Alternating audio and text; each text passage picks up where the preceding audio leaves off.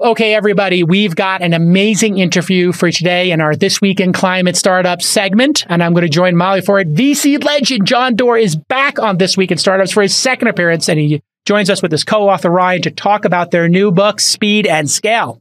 It is. I mean, there's no other word for it. It's so great. It's such a great interview. You're going to love it. And before that, we've got another edition of VC Sunday School, where Jason is going to break down cap tables, not the boring basic part, although I'm still looking for that perfect spreadsheet to calculate the math, but specifically how cap tables can get messy.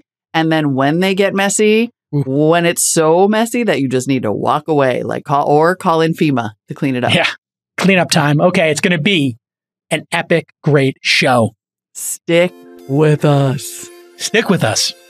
This Week in Startups is brought to you by Odoo is a fully customizable and fully integrated suite of business apps that lets you build and scale your stack as you build and scale your business.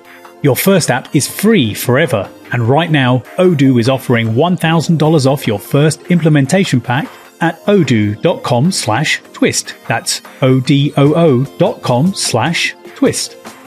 Bubble empowers people to design and launch their own apps, marketplaces, or tools without needing coding skills or pricey engineers. The first 500 listeners will get 1 month free on any of Bubble's paid plans from $29 a month up to $529 a month at bubble.io/twist. And Revelo.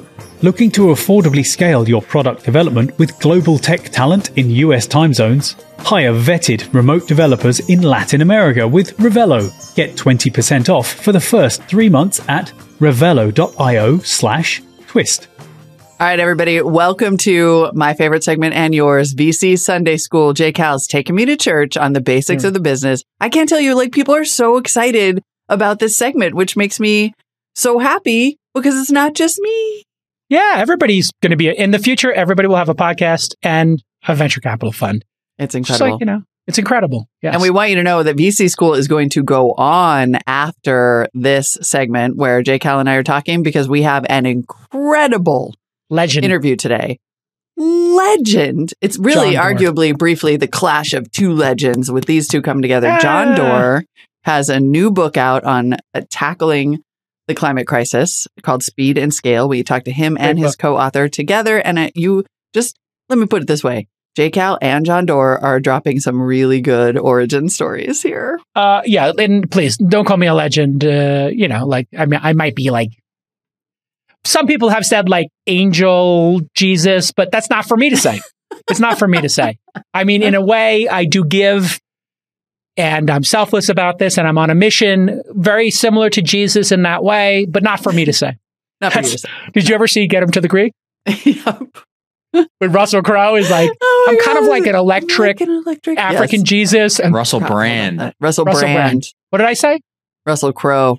Oh, not Russell Crowe. Yeah, Russell Crowe is not in Get Him to the Greek. He's a gladiator.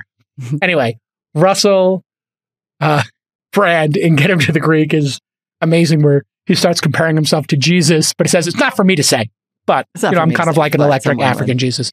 We'll probably have to stop blaspheming at some point here. At some point, but it is Sunday church. It's Sunday. But give me another 10 years before we It's Sunday school. Yeah. All right. Well, anyway, we're going to talk about this. And then, yes, there's going to be great stuff coming up. So first, I want to talk about some basics. And then we're going to talk about, we've got two topics here. Two topics. First one of them is going to go quickly.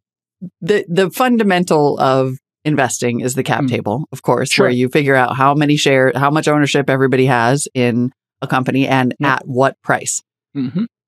But what is becoming interesting to me about cap tables or capitalization tables is that recently I've been part of a couple conversations where we talked about whether the cap table was too messy. And so broken. Yeah. I kind of want to understand, what are red flags that you can find inside a cap table? When is it too messy? What can happen that even makes it messy? How does it get messy? Who's throwing their underwear all over the cap table? I don't get it. Yeah. So it's pretty simple. At the early phases of a startup, the equity is precious, and you need to have the founders really incentivized and the team incentivized to keep building the company, because it's going to be a 10-year journey. Now, when a company's public, people can trade the shares freely, and it's a different dynamic. But in the earliest part of this of the journey, what founders can do is they need money, maybe they're a bit naive, and they sell the equity very cheap and very often. And in fact, there was this whole brouhaha is, Y Combinator worth it now that they're adding the second check and they own 10% of the company. And we talked about that on previous episodes. But, 7% to an accelerator doesn't really break the cap table, because the cap table at the accelerator phase would look like 7% to the folks at Y Combinator or Techstars, or even ours launch, we take 6%.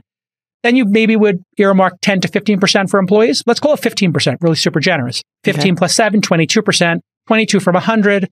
Now you're sitting at 78% of the company is owned by the founders. Okay, how many founders are there? Okay, there's 4.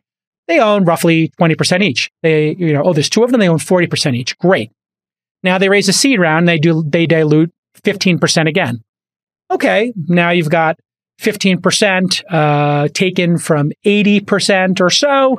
So you're taking off roughly 12 points there. Now it goes down, and maybe the founders are at 70%, 72%. If there's 2 of them, they own 36% each. Okay, they're still in the game.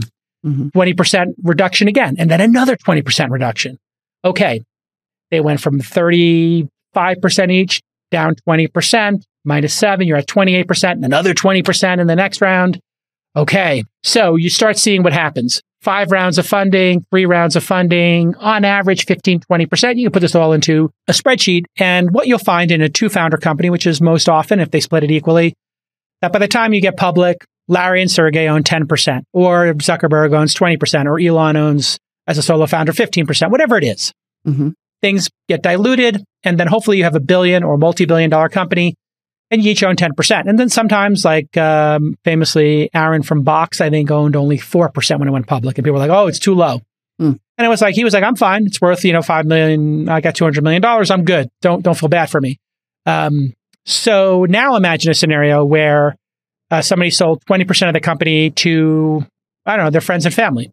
And they gave 25% to a dev shop. Now we've lopped off 45% of the cap table.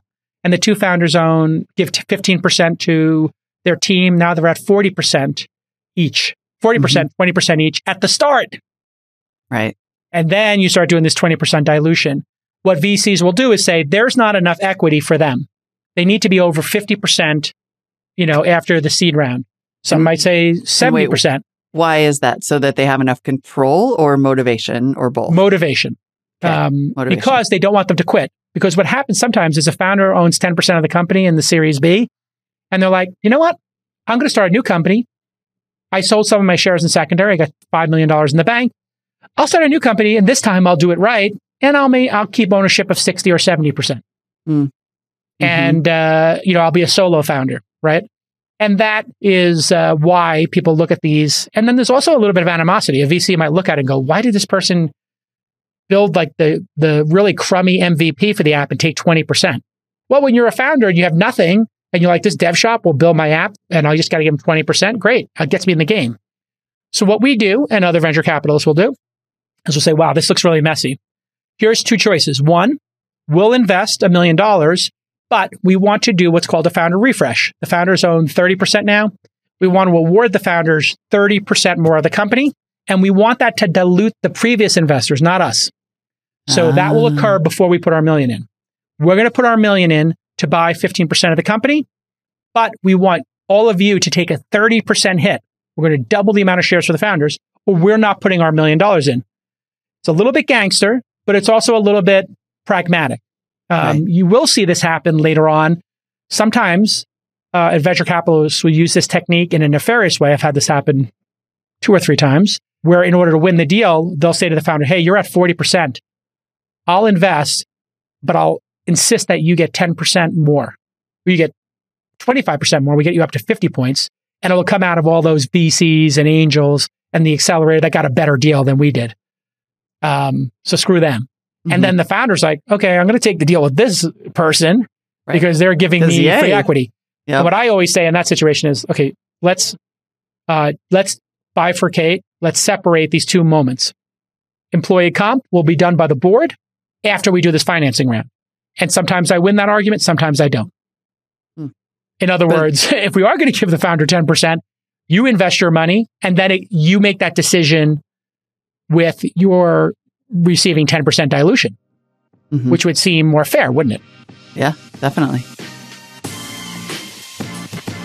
If you listen to This Week in Startups often, you've heard me talk about Odoo's suite of business apps a lot. Well, they are going to give you your first app free forever and $1,000 off your first implementation pack at odoo.com/twist. Here is why Odoo is great for startups. Their suite of business apps helps run your entire company on one platform, and they'll streamline workflows by bringing all your information together. This eliminates annoying repetitive tasks like entering data across multiple platforms. Plus, if you only need 2 or 3 apps to optimize your workflow, that's all you're going to pay for. Odoo won't charge you for apps you don't use. Odoo offers over 30 main apps and over 16,000 apps from their open source community. Their apps include bookkeeping, sales, CRM, website builders, and more. So again, your first app is free forever.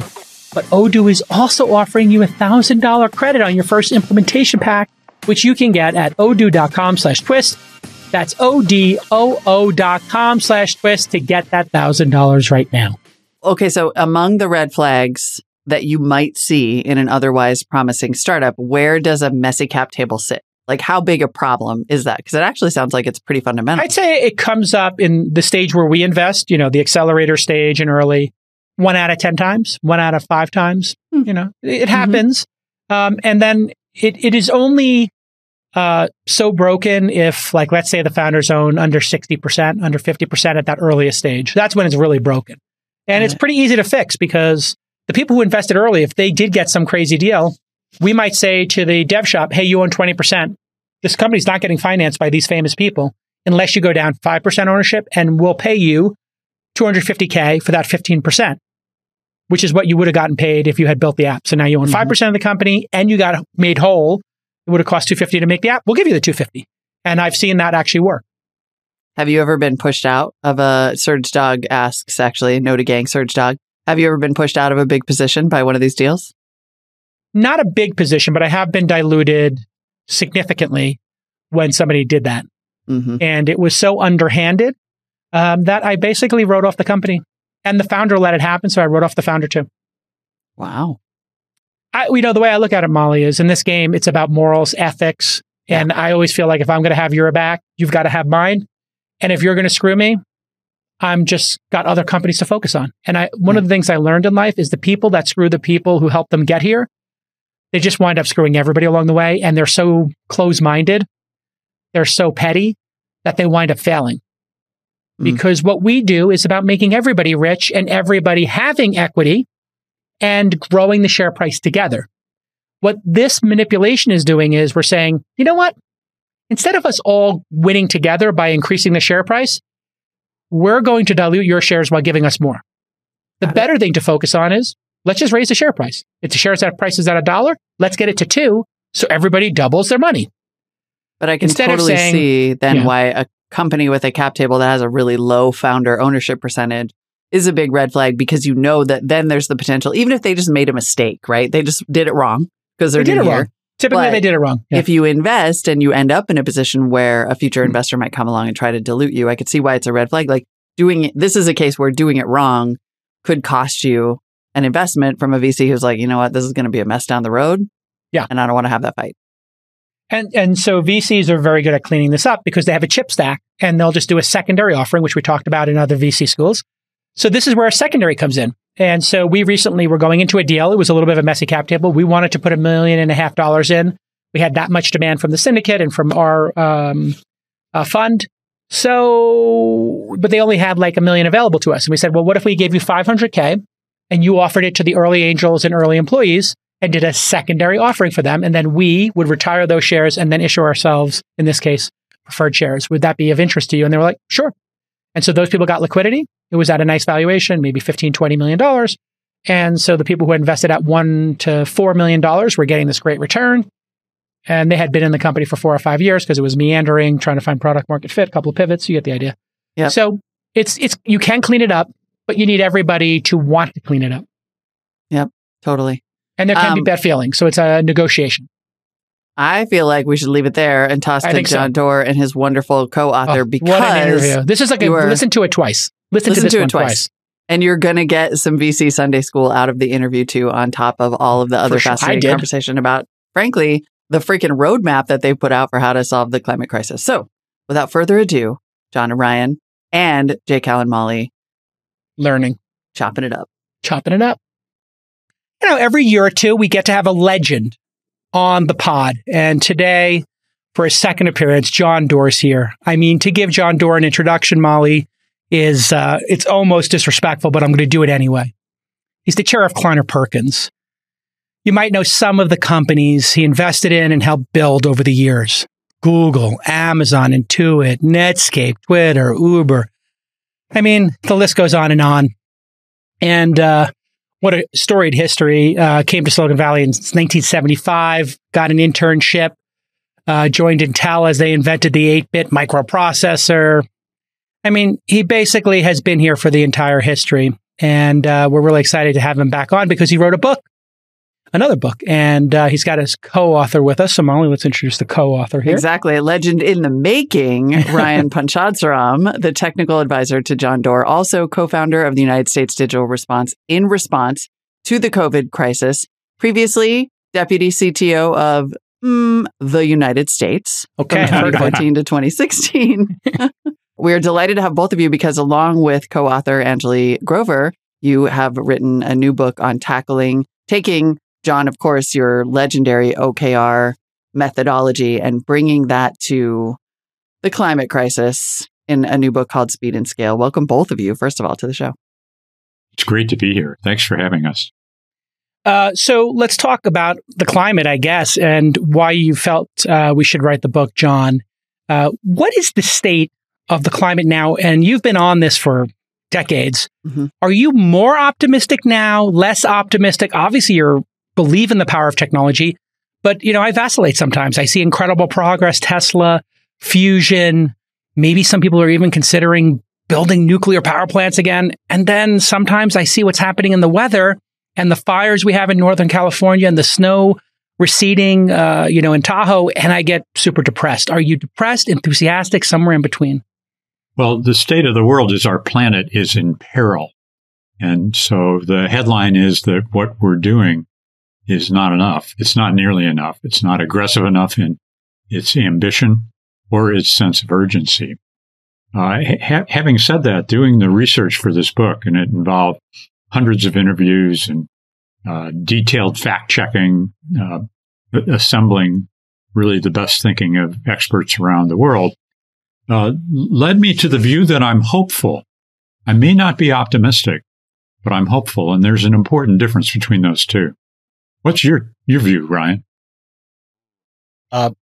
My view is that so much has changed in the past just 3 years, right? If we tried to write Speed and Scale 3 years ago, so many things wouldn't be true, right? We are, Jason, in this environment where you've got incredible publicly traded companies that are in the clean tech space, the Enphases, the Beyond Meats, the Teslas. You've got solar and wind finally at, a price that's cheaper than natural gas and coal, right? These are projections that folks like Al Gore were saying was going to be true, and now they are. And so you've got this momentum on our side. And so for me, that's the hopeful side. You're starting to see the signals that so many people have preached were to be coming true at someday, and they're here. Well, and this is such a useful book at this exact time when you have, for example, brand new investors like me trying to build climate tech portfolios at very mainstream funds like Launch, helping to normalize this conversation, which I think is really valuable. And here you come with a manual that, among other things, to that point about fact checking and the sheer technicality of it, attempts to quantify this problem in a way that, frankly, makes it less depressing and scary and more easy to tackle. Like when you give us notes on a napkin, we could do that, which I think, John, is kind of the whole point, right, of OKRs. Make it first quantify the problem so that you can start to work on solutions. But why is it not that simple all the time? Well, I think we have lots of goals and lots of targets. And when we set out to write the book, we said what we'd like to contribute is a plan. It's a kind of blueprint. It's a field manual. And the big objectives are really clear, carefully chosen. And they're each supported by a half dozen or so what Andy Grove at Intel called key results, which are very specific, time-bound, measurable ways to tell that we're making the progress that we need to. So all in all, there's 6 big areas where we can and must reduce emissions. We've got to do that on a timescale. And so there's 4 accelerants, ways to go faster. 6 objectives, 4 accelerants. And all in, there's some 55 or so of these measurable key results. For your listeners, this whole plan's available for free right now on the website, speedandscale.com. So if you pause the podcast, download that, you can follow along our discussion about this bold plan to merely transform society. That's what we've got to do. I want to tell you for a minute about one of the original innovators in no code, and that company is Bubble. Bubble empowers anyone to design and launch their own apps, marketplaces, or any kind of tool without coding skills or pricey engineers. Right, you heard that right. Mary Fox, a launch portfolio founder, quit her 6-figure job after she discovered Bubble, and she decided to build a professional coaching startup called Marwa. We invested in it. Now, Bubble offers a digital editor and a cloud hosting platform starting at just $29 a month. I kid you not, it's super affordable. Users can build almost any complex web app today using no code, and you can make SaaS tools, social networks, and you can spend way less time building out your MVP, which is great because then if you have an MVP, you can start meeting with investors and you can start getting feedback from customers. And that's how you win in startup land. So Bubble utilizes drag and drop elements in their visual editor so you can go from an idea to a launchable product in days or weeks, not months. Heck, it takes you months just to find one developer. Bubble handles all the boring stuff like deployment and hosting so you can focus just on your product and your customers.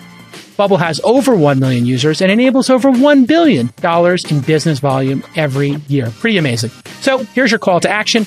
Bubble is offering 1 month free on any of their paid plans, ranging from $29 a month to $529 a month. But act fast because they're only offering this deal for the first 500 redemptions. Head to bubble.io/twist and snag one of those 500 coupons right now. And the first one up here, we've got 6 gigatons of carbon that could be eliminated on our OKR list from electrifying transportation. This feels like, thanks to Elon and a lot of other people too, but let's face it, he's the tip of the spear here in terms of making electric cars, sexy for people and desirable. Maybe you could speak to what he's contributed here in terms of flipping the script from, people looking at, the Prius is like kind of a lame car to all of a sudden just young people, older people, just cross generations want to own an electric vehicle because it's a better experience and it makes them feel good about, themselves for maybe contributing to solving this problem. Well, Elon made a huge contribution. To be sure, he's now built a company that's more valuable than the next 10 automobile companies in the world. And so not only did he make one of the most valuable companies in the world, and not only did he popularize the whole notion of electric vehicles, but he put the rest of the industry on notice. And I guarantee you, Mary Barra, who we interviewed for the book of General Motors, the CEO of Ford, they're paying close attention to what the market is saying about it. And honest truth is, most people are buying Teslas because they're better vehicles, not for the climate benefits which come from them. So we're very clear in our goal setting that for this transformation of society to occur, we've got to dramatically lower costs across every technology that is green. Our friend Bill Gates talks about the green premium. Well, Ryan says we've got to turn the premiums into discounts, green discounts, because that's the only way we're going to get this done at scale and at speed. The way I like to put it is we've got to make the right outcome, the profitable outcome, so it's the probable outcome to achieve all of our climate goals. Ryan, why don't you cite a couple of the key results in the electrification of transportation? Sure, of course. So, Molly, Jason, a lot of your listeners know about OKRs, right? They have a set of key results that, we picked. One of them is around price parity, right? We have to get to a point by 2024 where an electric vehicle is price parity with a fossil fuel vehicle and then continues to get cheaper, right? If that doesn't happen, this green premium exists and the market, forces don't take control. Another KR that we have as well, too, is tracking the miles driven on the road. Are they fossil fuel? Are they electric? That's the real measure if the gigatons have been reduced. So this price parity one is telling us if we're on track. And then the miles one is truly where the reductions come from. And so we have a handful of key results that capture that 6 gigaton drawdown. And we've done that for each of the sectors, not just in transportation, but for the grid, for our food system, for nature. Right. If you run us through those, if you wouldn't mind, the O's in OKR, because you do have 6 of them, and then we can sort of dig into the key results. Well, I wanted to double click just on the miles question there, right? Yeah, of course. Mm-hmm. Is what's happening now is we have a lot of rich people buying Teslas and other electric vehicles, and then maybe the cars that are on the road more often, cabs, taxis, trucks, they're the ones that really need to flip. We need to get every taxi, every Uber, every Lyft, every DoorDash to be electric because they're the ones who are putting the high mileage on the roads.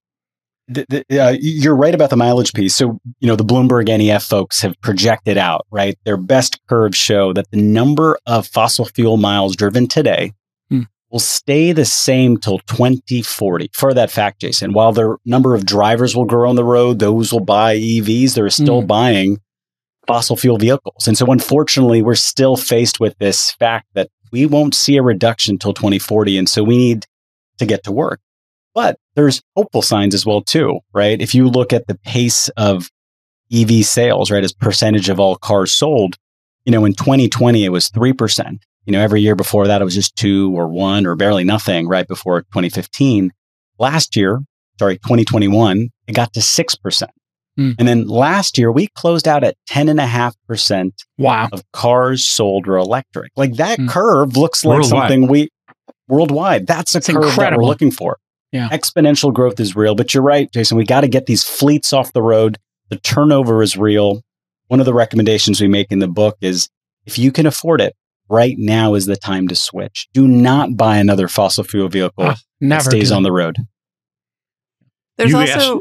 You did ask about these 6 big objectives. Yeah, let's do that. Let's go through the structure for a second, we ought to go through those, but I want to preface it by saying any one of these is a world, it's a realm, it's a book, it's a docuseries all unto itself.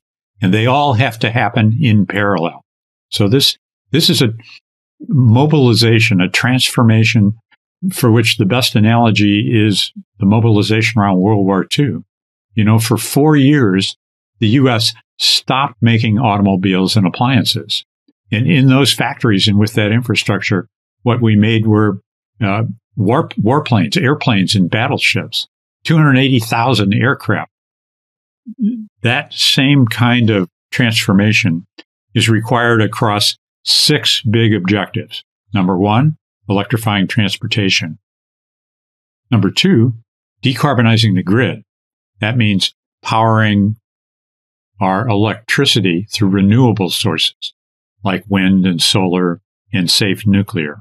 Number 3, there's 7 gigatons to be gained by fixing our food systems. That means lowering the consumption of beef and dairy, not eliminating them, but just lowering them, and then reducing the emissions that come from how we farm, whether it's rice or other uses of fertilizers, and food waste. 35% of the food we produce is wasted. We need to cut that number down. Objective number 4 is to protect nature.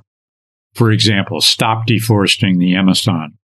There's 7 gigatons of emission reductions in the plan there.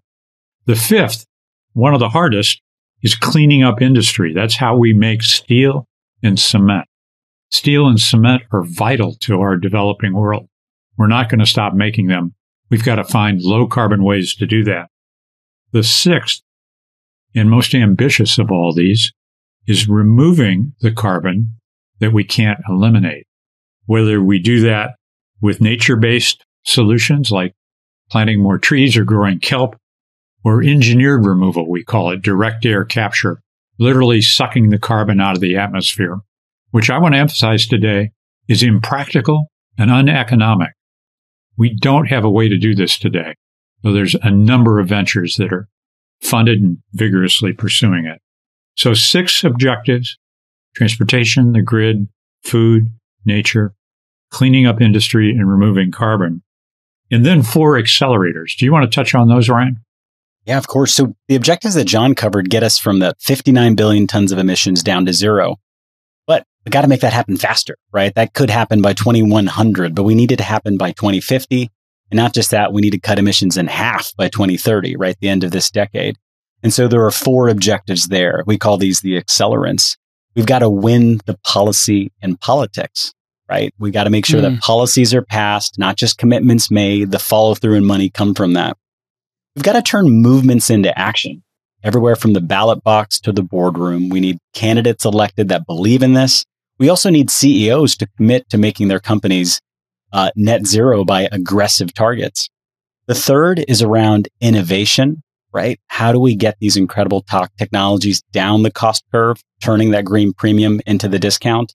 And then, of course, fourth and finally is around investment.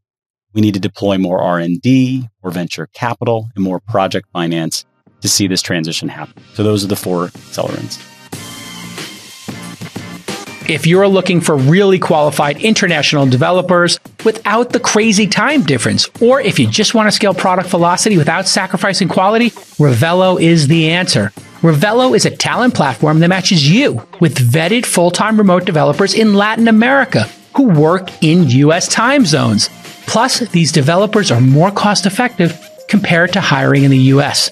So your engineers can collaborate in real time, and you'll get matched with vetted candidates within 3 days. After they find the talent for you, they'll handle everything else, like payroll, taxes, benefits, all that stuff, so you can hire internationally without the massive logistical overhead. And you know what it is. Like, I've had to hire people internationally. It's so much work. And that's what Revelo does great. Their engineers are full-time and embedded in your team like normal employees. They're proficient using AWS, Rust, Ruby, React, Python, Node.js, and more. And their customers include GitHub, Foursquare, Carter, Indiegogo, and Kickstarter. I mean, this is like a who's who of amazing technology companies. So go to revelo.io/twist and mention twist to get 20% off your first 3 months. Plus, they offer 100% risk-free 14-day trial period. If you're not satisfied, you pay nothing. So head to revelo.io/twist and mention twist to get that 20% off. That's revelo.io/twist. Well, it seems like 2 of those are what are directly relevant to us and our audience. And there are, of course, key results around all those things. But, let's bring this home to us in some ways, because there are real questions, I think, about how we deploy capital, how we deploy it soon enough, and where we place the big bets. Like, is it the goal of this book to say, if it's not in one of these 6 categories, if it doesn't meet the filter of one of these 6 objectives, let alone its key results, keep stepping, don't look at it? Like from your investor lens, John, are you saying this is a filter for you? This is where you can deploy capital to the best possible effect? Well, this may sound harsh, but we're fast running out of time. And so our mantra is go for the gigatons. Do not get distracted by bright, shiny objects. Mm-hmm. We need individuals to change their light bulbs to LED bulbs if they haven't. But the time for individual action, which is necessary and frankly assumed, has passed. We now need collective action. We need leaders in every walk of life to invest or to innovate or advocate or galvanize or catalyze collective action, because that's the only thing that will get us at scale to cut our emissions in half by 2030. Half by 2030, a 50% reduction in a growing world where growing emissions means, per compound numbers, we've got to reduce emissions 8% in this great year of 2022. And then again, 8% more in 2023 and 24 and 25 every year between now and 2030. Those are the laws of the compound numbers. Yeah. Molly, when do you think the last time is that we reduced emissions on our planet? Oh, I mean, it has to be pre-industrial, right? It's never happened. It's never happened. I was going to guess never. Great. So what do you think are the odds that we're going to cut emissions by 50% by 2030? Yeah. It seems low. We're going to need to really act in unison. And that's, I guess, one thing I wanted to double click on with you, John. Policy movements, innovation, investment. Got it. We look at something like nuclear, right? And I remember when I was 9 years old, you were, I think, 28, 29, John, the No Nukes concert. And I saw Bob Dylan. I didn't go to it, but I remember Bob Dylan and all these folks, Bruce and the E Street Band. They were like, hey, no nukes. This is bad. And they had good intent. After Fukushima, the Germans started shutting things down. Again, good intent. But I got to think, if we want to think big here, nuclear has to be a major part of this. And we see our guy, Billy G, is putting a lot of money into his nuclear companies. There's a lot of innovation in that space. But policy and movements, it does seem like nobody is anti-nuclear anymore. But what's the policy here in the United States? Why are we not building 25 nuclear power plants? And it seems like China understands this. France understands it. France is 80, 90% nuclear. Tell me, John, if you could wave a magic wand and make nuclear a major part of this plan, would it be one of these things that could actually reduce 8%? Nuclear is part of the plan. It will not scale, just the physics of building new nuclear power plants, rapidly enough to have a meaningful impact on climate until 2040. So, nuclear has some amazing qualities. It can be located anywhere. It's available 7x24. It's baseload power. And we have starved this sector of the innovation economy for far too long. The book highlights work being done not only in safe nuclear fission, but also nuclear fusion, that we generate heat and therefore electricity in the same way that the sun does. But I think we have to look to solutions that will scale more quickly to get to a 50% reduction by 2030. Ryan, you have any thoughts on nuclear? I mean, these small modular reactors seem like such a game changer. And I just got to think at some point, the people who are anti-nuclear are going to look at this and say, you know what? We got to put more of these around town. We got to put more of these around and have essentially free energy. I mean, I don't understand why France gets this. The French do not seem like the most, techno embracing culture. No offense to my French listeners, but if the French could go 80% nuclear, why can't America go 80% nuclear, or Germany, or any of these countries? China seems to be on their way. What do you think, Ryan? I mean, the tides are changing, right? Like 10 years ago, there would still be, all of us on the call might be negative on nuclear, but I think we've learned how safe it can be. This whole category of Gen 4, right? All the reactors that exist are in this Gen 3 bucket. And so for any of the innovators out there, you go down this pathway of what Gen 4 means. It's all the other approaches that are safer. Right. The message we try to push in the book is that we both need the now and the new. Right. So to cut emissions in half by 2030, deploy all the solar, all the wind, all the EVs, get the batteries, like storage pieces out there. But that's only going to get us maybe 70% of the way. Right. For that last 30, we need long duration storage that doesn't exist. Jason, we need the nuclear power plants that you're talking about to exist, to fill in that 10 or 20% part of a grid. And so I think with the urgency that we can is to, one, fund companies that are doing great work in this space, but to really clear up the regulatory hurdles in the United States, right? I do not believe a new style power plant has been approved yet. So I think it's this question of how do you get the U.S. back into the mode of saying yes to these projects and doing it safer? From page 248 of the book, nuclear is the only carbon-free energy source that can reliably deliver power day and night through every season, almost anywhere on Earth, that's been proven to work at large scale. Who am I quoting there? Bill Gates. Bill Gates. Yeah. What's the obstacle? It still costs too much. And so we haven't invested in R&D. We haven't invested in deployment. There's monies in the infrastructure bill. We're commencing the building of one of the first new nuclear plants in Wyoming. TerraPower with the Bill Gates venture. Yeah. So it will be part of the solution.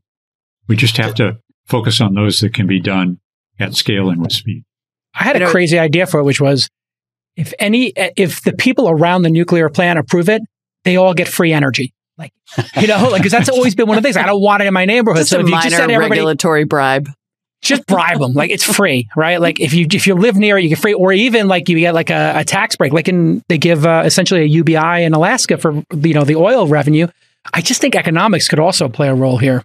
Economics and policy is incredibly important. And as you probably know, we're right now debating a complete revision of the incentives in California, the fifth largest economy in the world, for rooftop solar. The investor-owned utilities and some of the environmental justice advocates have come together and made a proposal which the governor's put on hold for further debate that would basically stall that industry, remove the incentives. So you have to be adept not just at inventing and scaling these innovations and technologies, not just at raising money for them, but getting all the policy levers aligned for World War II-like deployment. Yeah, and then, it's so gross because they're all in the pockets of big oil, coal, and I just don't know how these people sleep at night and how they could look at their kids and their grandkids knowing that just to stay in office, they're willing to take money from an oil company or a coal company. I mean, in the face of all this, how could you fight against solar? How could you fight against Tesla? How could you fight against nuclear? I mean, how do these people sleep at night? It's just so infuriating. Jason and I had this conversation just the other day, actually, about the utilities and these incentives and incumbents and the fact that utilities themselves, not to derail us completely because we're about solutions here, but the fact that you do have incumbent interests who, in the case of utilities, could be the ones to turn this on, right? Yeah. I mean, they could be the ones to just say, we're decarbonizing our grids. We're turning this on at scale. And we're not. And that makes me wonder, when you look at these accelerants, which of the four could be the biggest decelerant, right? Is public policy the blocker? If you had to pick one of the four that could stop us, not cold, hopefully, but too much, I'll be interested in Ryan's answer. My answer to your question is just what you proposed. It's that public policy is the biggest impediment. Yeah. Right now, the innovators, the businesses, the investors, the impassioned youth, private sector are well ahead of the public sector, and for good reason. It's hard for a political leader to make pledges that his population won't support. So key result number 8.1 in the all-important objective of turning movements into action, key result 8.1 says, we're going to make the climate crisis a top 2 voting issue in the top 20 emitting countries by 2025. What's a good example of that?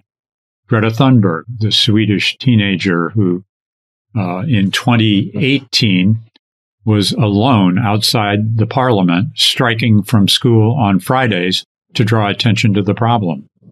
A year later, by 2019, she'd sparked a 1 million-person demonstration in 100 cities around the world, and importantly, not just the demonstration, but made the climate crisis a top 2 voting issue in the European nations. It is not top 2 in America. It is not top 2 in China. It is not top 2 in India. I say that because it's a challenge, because it's an opportunity. And our plan calls for that to be changed. I mean, just look at coal miners. Like, we're talking about coal miners in every election. And then I looked it up at some point. It's like, there's less than 50,000 of them. Yeah. Like, how about we pay them to learn another trade, or we just pay them to stop going into coal mines? Like, that is the issue. Like, we're going to save coal miners' jobs. Like, it's 42,000 jobs. Like, we've had millions of people on unemployment during the pandemic. Like, we can absorb 42,000 people not digging coal out of the ground.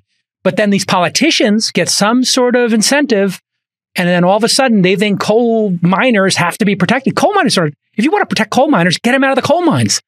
That's in their best interest. These politicians here, I think, I would agree. I'm with you, John. I think this policy and these politicians are the blocker here in America. And it has to be that they don't get in office unless they back clean energy and climate change. Fighting climate change. I want your audience to know that this is a global plan. And so it's certainly written by co-authors in the U.S., but there's 2 million coal miners who work in China. So it's a different trade-off. Yeah. Those are real numbers, in other parts of the world.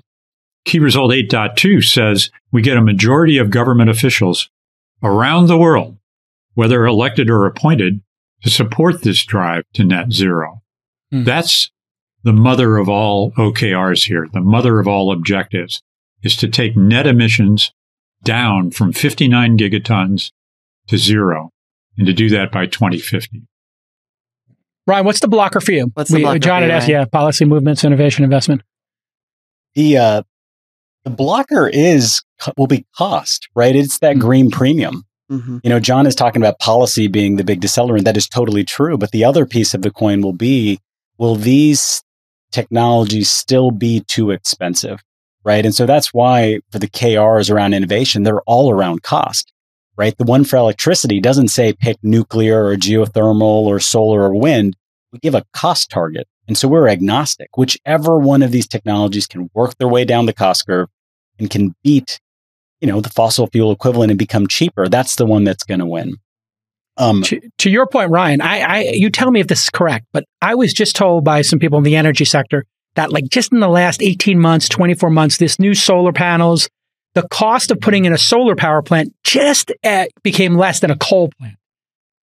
That's right. You look at data from Bloomberg, NEF, as well as IEA, we have finally crossed that threshold. So that means, right, for the power load that's, on top of the curve, you can pull and use solar and wind for that. But, on demand power, solar and wind still doesn't fit that completely. There's a big question we get about the developed versus the developing world. Well, Ryan, China emits the most and the developing world is the one that's using coal. I think it's pretty clear. The United States, we are the alpha emitter. We have emitted the most historically, more than double than China has in its history. The Europe is alongside us as well, too.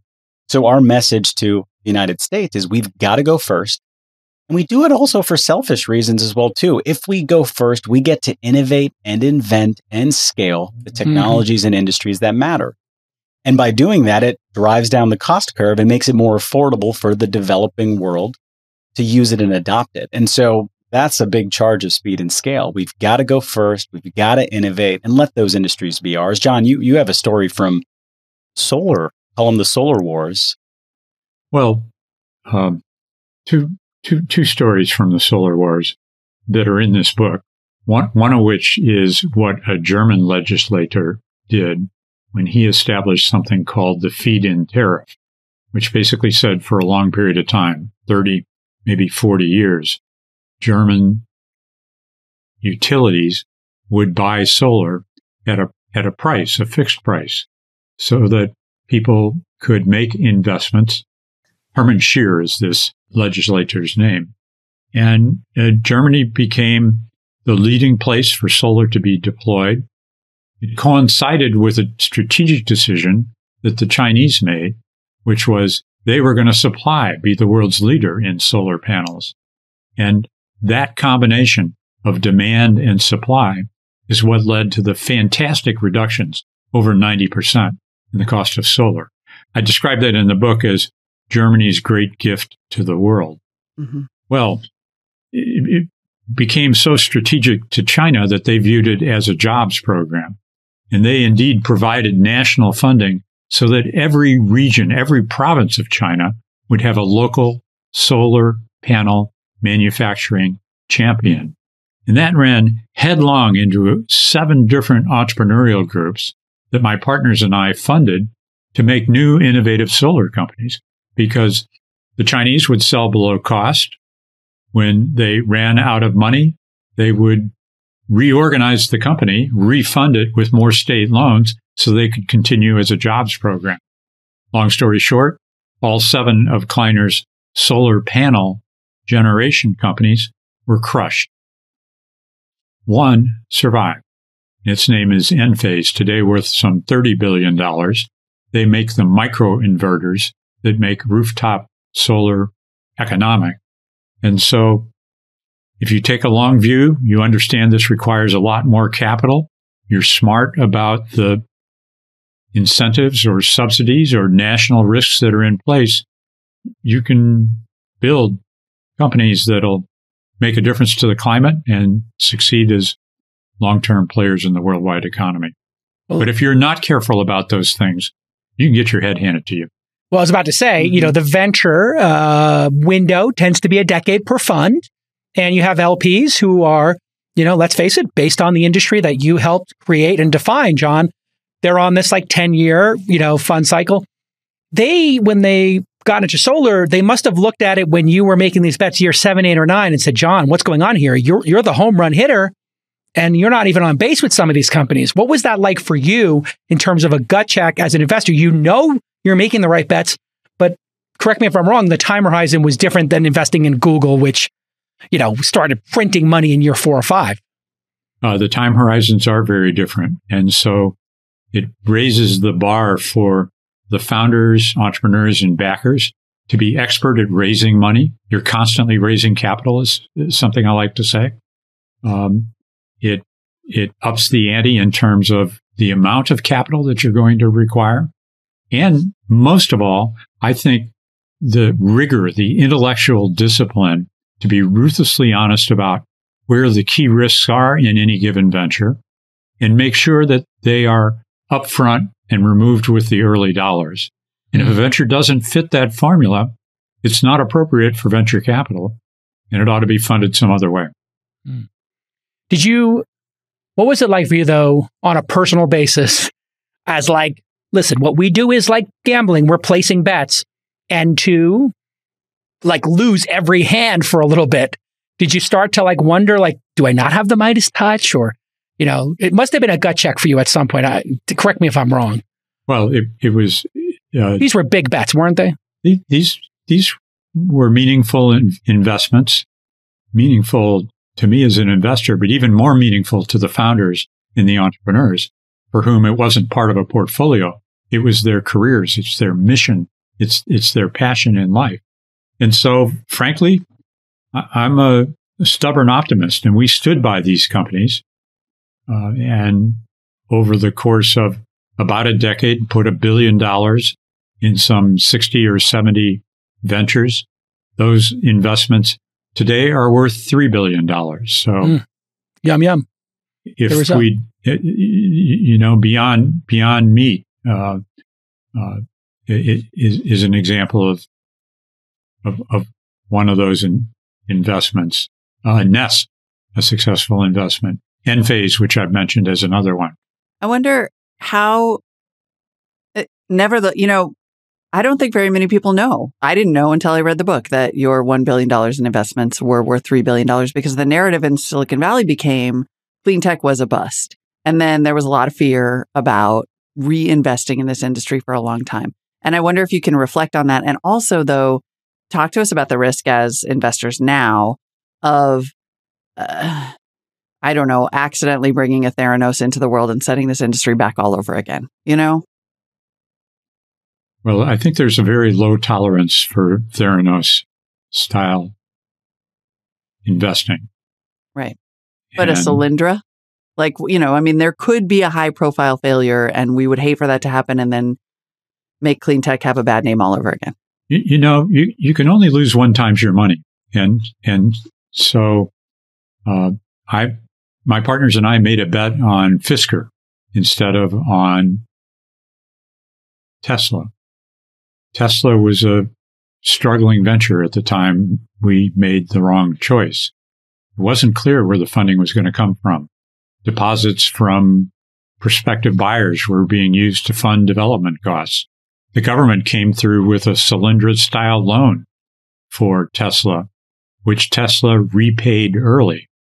And that single investment, the decision to back Tesla or not, the decision to back Google or not, is transformational for the returns of a leading fund. So we earn good returns for our limited partners, even in spite of having picked the wrong electric vehicle starter. I have a funny story about that. So I'm friends with Elon, obviously, and I'm talking to Elon, and the 100 Roadsters had sold out. But I guess Ray Lane was the guy you were working with who did the Fisker investment. He had put a deposit down. He had number 16 of the Roadsters. And Elon said to me, we're having dinner or something. He says, hey, do you want a Roadster? He's like, got an email on his BlackBerry. And Ray had said, listen, I don't feel comfortable taking the Roadster. We have the Fisker. So he basically said, can you take back my deposit? And I said, yeah, I'll take it, because there were only 100 available and sitting in my garage. That's how you got your car? It was Ray Lane's. I have Ray Lane's Roadster. Oh, there's It's a pretty funny story, right? But I mean, those companies, there were so many moments where Tesla went out of business, Fisker. I mean, it was so dicey, like watching Elon just, be on the edge of the cliff. Yes. For years was brutal. I think people take for granted sometimes how, you look at Tesla, you look at Enphase, you look at Beyond Meat, you look at Sunrun, the fragile moments in their history, the amount of grit each of those founders, right? How thin of a line they were skating on, right? We're lucky that today we have these role models of companies that we can point people to show, look what's possible, look at their market cap, look at what it takes. Molly, to your point about Theranos, it's like John's right. The appetite for that is low these days, because it's really about cutting emissions, finding more efficient ways to do things. And then the magic silver bullet things, those get put to the side, at least for the sophisticated investors in here that are like, nope, there's an emission I see, and we've got to cut it. I got to know how you were able to make that Beyond Meat bet, because I had seen these companies. I was talking to Evan Williams about it because he is quasi-vegan and he was back in those companies. And I was like, when I met with them, they said this is going to be like $16 a hamburger. And I said, wait a second. You're telling me people are going to pay, you're going to charge people $16. Like, well, eventually it'll get down to $8. And I was like, yeah, but you can go to In-N-Out and get a burger for $4, $5, pretty great. So you're telling me you're going to eat something that tastes like sawdust for $16? Like, oh, it's going to be better than sawdust. I was like, I still don't get it. How do you make that bet, John? How did you get the firm around people will pay more for this burger than they would pay for a hamburger from, Five Guys? They'll pay more in transition for a brief period of time. But you described the way we made the bet. The only thing you left out was the passion of the entrepreneur. We saw Ethan Brown. When I first met him, he said, my vision is to create an animal-free McDonald's burger. And guess what's available this very month of this broadcast? The McPlant across the country. So, incredible. What's interesting about that story as well, too, sorry, John, to jump in there as well, is, not just the passion of the founder, but you have a lot of venture capitalists that listen to this as well, too, right? The passion and fire of an associate, Amol Deshpande, believing that the world was going to be scarce of protein, right? Like it takes, the two to tango in a venture environment. Sorry, John. You need your internal Greta Thunberg, though, right? At every company. Yeah. Yes. This actually, I got to pause on the book and the whole climate change thing and just ask you, investor, 10-year investor to legend. What have you learned about when you look in the eyes of those founders and you hear them talking, and then, John, at some point, your gut just tells you that's the one. This is the team, and you make that bet because you've done it so many times. Is there some signaling you can say to this next generation of investors that, like, hey, when you see this, when you feel this, this is when you pull that trigger and you write that check because you got that signaling. Can't be luck. The first criteria that I have, the question that I like to answer as early as possible is, would I mind being in trouble with that founder or not? Because no matter how things unfold, my experience has been we always get in trouble. Something doesn't work out according to the plan. Of course. Then there's 5 factors that I think distinguish the truly great ventures from those that are just successful. But that's probably a topic for another conversation. No. You got to give it to us now. No, you got to give it to us now. This is, we'll talk about climate, but I got to get a little of that investment history here. Exactly. Or just give me some of them off the top of your head. I'll give you some top of head. Give me some of them. It starts with technical excellence. And I don't mean published papers or PhDs, but the attitude that we're going to have the best technology in the world. And that enables us to recruit and retrain the teams that'll build a really great first electric vehicle. So technical excellence is one. The second is a commitment to outstanding management. And that's when the co-founders really are determined that it's going to take a team of people bigger than themselves to change the world. The third is strategic focus on a large, unmet, unserved market need. Jeff Bezos had this at Amazon. Books were the very best first item to sell via e-commerce. But his vision wasn't limited to books, I'll assure you. Not long after we invested, he and I were walking the aisles at Fry's and answering aloud, well, what is there here in Fry's that we wouldn't ultimately sell in Amazon, whether it's CDs or television sets or well, we wouldn't sell firearms. That's one. And we wouldn't sell live animals. But other than that, this was all really pretty suitable for Earth's biggest store. What else? Reasonable financings. That's an important factor. And then finally, the fifth is sense of urgency. Now, no venture, no founder possesses all five of those in equal measure. But if you believe you wouldn't mind getting in trouble with her and that we can build the strengths where they need to be added as the venture grows, then you've got a real shot at changing the world. Double click on that reasonable financings. Yes, please. That was my question too. Because I understand financing is critically important. You got to put fuel in the tank. These things are not cheap. And you said sure. You got to have great management, which costs money. But what is the reasonable qualifier? You can raise too much money as well as too little. I think overfunded ventures lose discipline. But for sure, you don't want to run out of money. That's when you failed. Yeah. So, game over. Game over. Game over. So when you look at the funding environment today, and listen, this has been 13, 14-year bull run. We didn't see, I don't think you saw this at any point in your career, this long of a bull run. And you see these crazy financings happening, and the amount of performance to financing seems way out of whack. What do you think? Are you appalled? Are you inspired? Are you like, whoa, pump the brakes? I think generalizations don't work here. The specifics really matter. And we can cite a bunch of ventures, for example, WeWork, that were overfunded and undermanaged. One I was involved in is DoorDash, which came to the local commerce, local delivery competition as maybe the last entrant with a lot of capital, but deployed it. And today are the share leader with the widest selection, the best financials. And so, sorry to say this, it depends. No, but I mean, when you started, because I know Tony from DoorDash, and then this maniac from WeWork, and you look at your framing, reasonable financings, right? And then you say, the ability to have like a sense of urgency, like Tony has a sense of urgency at DoorDash. Yes. Like you just see that in that entrepreneur. Did Adam Neumann have a sense of urgency? No, that guy was distracted by everything. He did not seem focused. He didn't have world-class team around him. He broke all your rules. He was the anti-5.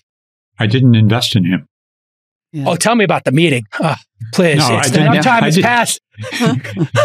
You didn't take the meeting? I didn't take the meeting. Oh, okay. Yeah, you're like, Tell me your best Bezos story. Come on. There's got to be like, he wasn't always Bezos, or was he always Bezos? Like, at what point did you realize this guy is just next level? There must have been a moment where in your brain, working with him all those years, that you're like, this guy's an alien. He's on another level, entrepreneurship-wise. I don't know if it's my best story, but one of my favorites is my first meeting with Jeff, where I headed up to Amazon's first office outside the garage, which was in a two-story loft opposite the Free Needle Clinic in a pretty seedy part of Seattle.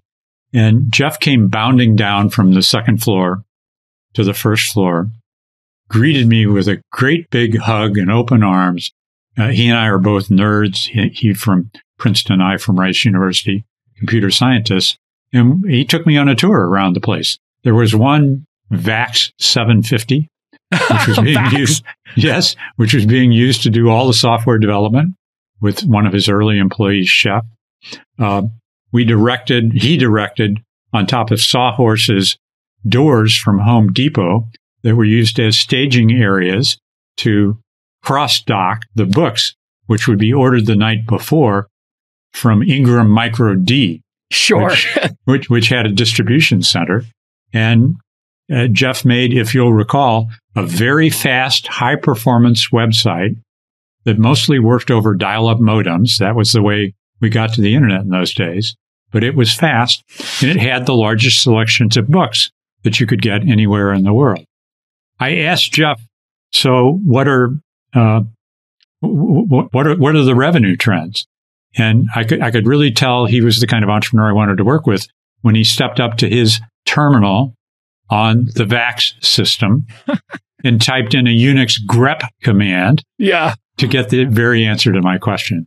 Yeah. So that is next level. Like when you don't need to ask somebody, you just have it right there and you just know your business from the beginning to the end. It's, I mean, I literally was, to tell another Elon story, it kind of relates to your philosophy. I was driving with Elon in my Model X, or my wife's Model X, and there was some wind noise. He's in the passenger seat. We're driving, and he's like trying to do something with the window. And he's like, I know this problem. Like, this thing got displaced, and it's this washer. And he's literally trying to fix the window while we're driving up the 280. I was like, Elon, I can bring it in for service. I can fix it now. It's like, it's okay, buddy. It's going to be fine. When you first met Elon, did you have the instinct to invest in him? What was your thinking? I was not an investor at the time, so I was just an entrepreneur, right? And so I was like, I can introduce you to. He was like, I'm trying to raise some money with this thing. So I was like, oh, let me email this person, email that person. So I'd emailed a couple people, and they were like, a car company? Are you crazy, J. Cal? Like that's how rich people lose their money, is making movies, car companies. In sports teams, like it's literally in this book. Venture capitalists never invest in something that has wheels. That was the conventional wisdom. Exactly. Well, it's all the conventional wisdom until somebody does it. I mean, I think the Uber investment was when I introduced Uber to 21 people, and that's when I just became the first Sequoia Scout, and I made that investment. And I had a very famous venture capitalist, someone would say, J. Cal, I'll invest in this. You just got to convince Travis to make it enterprise software and to sell it to the cab companies, because we don't want to be involved with these drivers and the cars. It's like too messy and dirty. And think about how many cab companies are. He could sell this to like 100,000 cab companies, and enterprise software is like such high margin. And I was like, you realize the cab companies are the enemy in this? Like, they're capturing all the money, and you could take that out and it'd be better for everybody. And he's like, no, I never brought it to Travis. I was like, Travis he was already on a mission. I didn't want to embarrass this venture capitalist by telling Travis the story, but yeah, that was a crazy. That's a great story.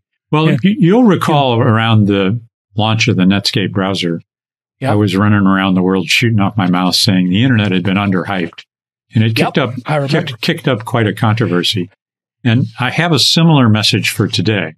Yeah. And that is, I think the climate crisis has been underhyped, or at least we are underestimating it in two really profound ways. The first is, it is the greatest economic opportunity of the 21st century. It's going to create more than 25 million new jobs. The market for for batteries for electric vehicles is estimated at $400 billion per year for the next 30 years. Just think about the size of that number. Correct. That's what it's going to take to transform, to electrify transportation. And so there's multiple companies working at it. But the other way to look at this is, if we fail at this, the costs are staggering. The human costs, the economic costs. It's already created tens of millions of climate refugees, people who have to change where they live because of climate change. It's wrecking whole economies. Last year, flooding alone cost China $30 billion, Europe $35 billion. Hurricane Ida in the U.S. now estimated at $100 billion of damages. And so you've got to ask the question, how much of this devastation are we going to endure before we accept the fact that it's cheaper to save the planet than to ruin it? Yeah. I mean, it's just so well said. And the opportunity for entrepreneurs is so great. And just think about how amazing it is to go to work every day and have purpose. And that what you're doing is not only going to make money. Sure, that's great. Not only going to, build a big company. That's fine. But, you could actually take this. It's not an existential challenge anymore. Like, this is like an acute challenge as you're saying, like cities are going to be underwater. And this whole concept that this is being overblown, I just don't understand how there are still some people holding on to this is overblown. What do you say to those people, Ryan, when they kind of, because you did bring this at the beginning of the book, like, hey, there's a lot of facts here to make the OKRs. We need the data. There's people who are denying this is still happening to this day. What is the way that we deal with them? Because Molly and I talk about this thing all the time, is the denial, whether it's not that big of a deal. Well, that's what they shifted to, Jason, right? The denial is kind of shifting on a spectrum. Before it was, it doesn't exist, this warming isn't happening. Now it's, well, it's happening, but it's not going to be as bad as people say. Or the one that I'm hearing quite often now, it is not worth the economic damage to make the transition, right? Which are all, both those two thoughts are, sure, the world is not going to end, but it is going to certainly be warmer. And with warmer comes global weirding, different weather patterns, economic, migrations of people in areas where there will be a lot of places in the world where life won't be able to continue as normal. That is a truth. On the economic piece, I think the message that John is saying so clearly is there will be more jobs created because of this. Every country needs to see this as a national priority, because if you don't get ahead of this, you are going to be left behind, right? If you don't invent the industries of the future, someone else will. Yep. One of the things that really struck me as we did the research for the book, and I dived deeper again into the field, is the whole notion of climate justice. And climate change amplifies inequities. It makes them worse. Those who suffer the most are those who've done the least to cause this problem, and they're least capable of dealing with it.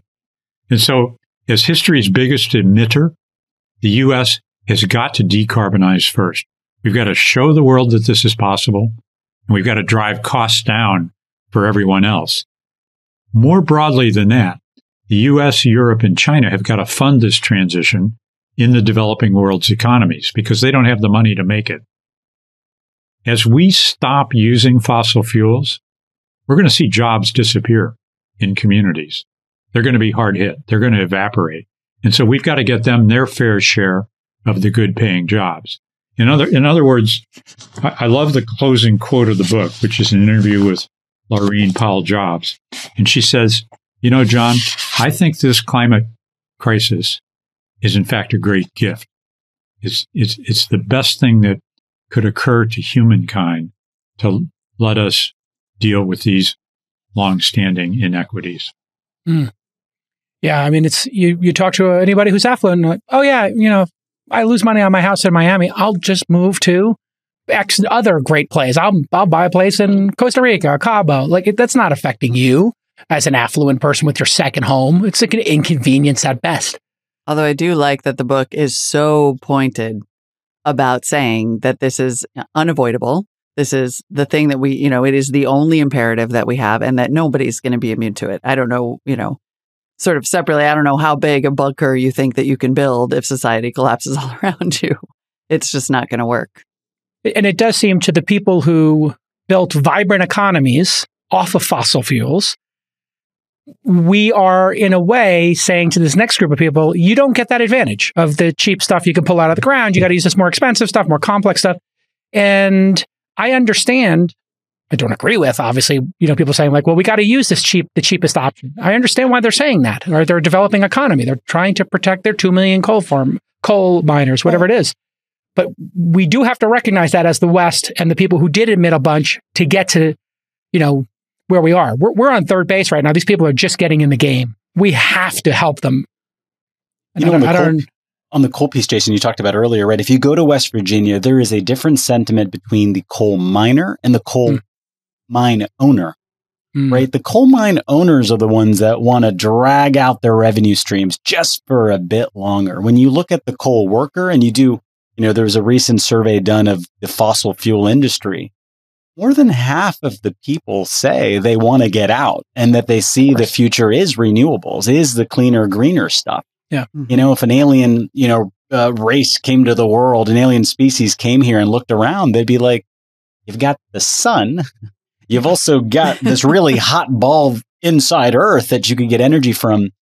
and you're relying on this black tarish gunk that, your planet took millions of years to create. Like, get over that, make the transition. And that's actually maybe another message to share too, is I think for us in the technology industry, we see transitions every 5, 10, 15 years. The energy transitions that have happened historically, Vaclav Smil categorizes them very well. They take 70 plus years. And so for these leaders in these industries that, sit on top of energy and transportation and others, that book is a great book.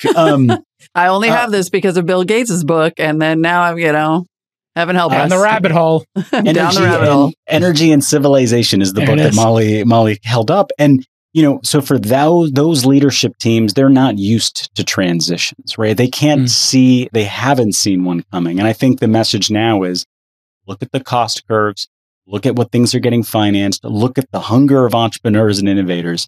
These transitions are coming. It's going to happen during our lifetime. All right. If we could give, you could give while I have you, because I'm brand new here, right? There are a bunch of people like me, a lot of people getting into the climate tech investment and startup space. Thank goodness, right? That seems like a net positive. What is your advice, though? Where should we focus our energies and where should we not waste our time? Wow, what a great question. I would focus my energies on the plant. These are the gigatons. I wouldn't get distracted by something that won't scale. Right? Yep. Planet-sized solutions.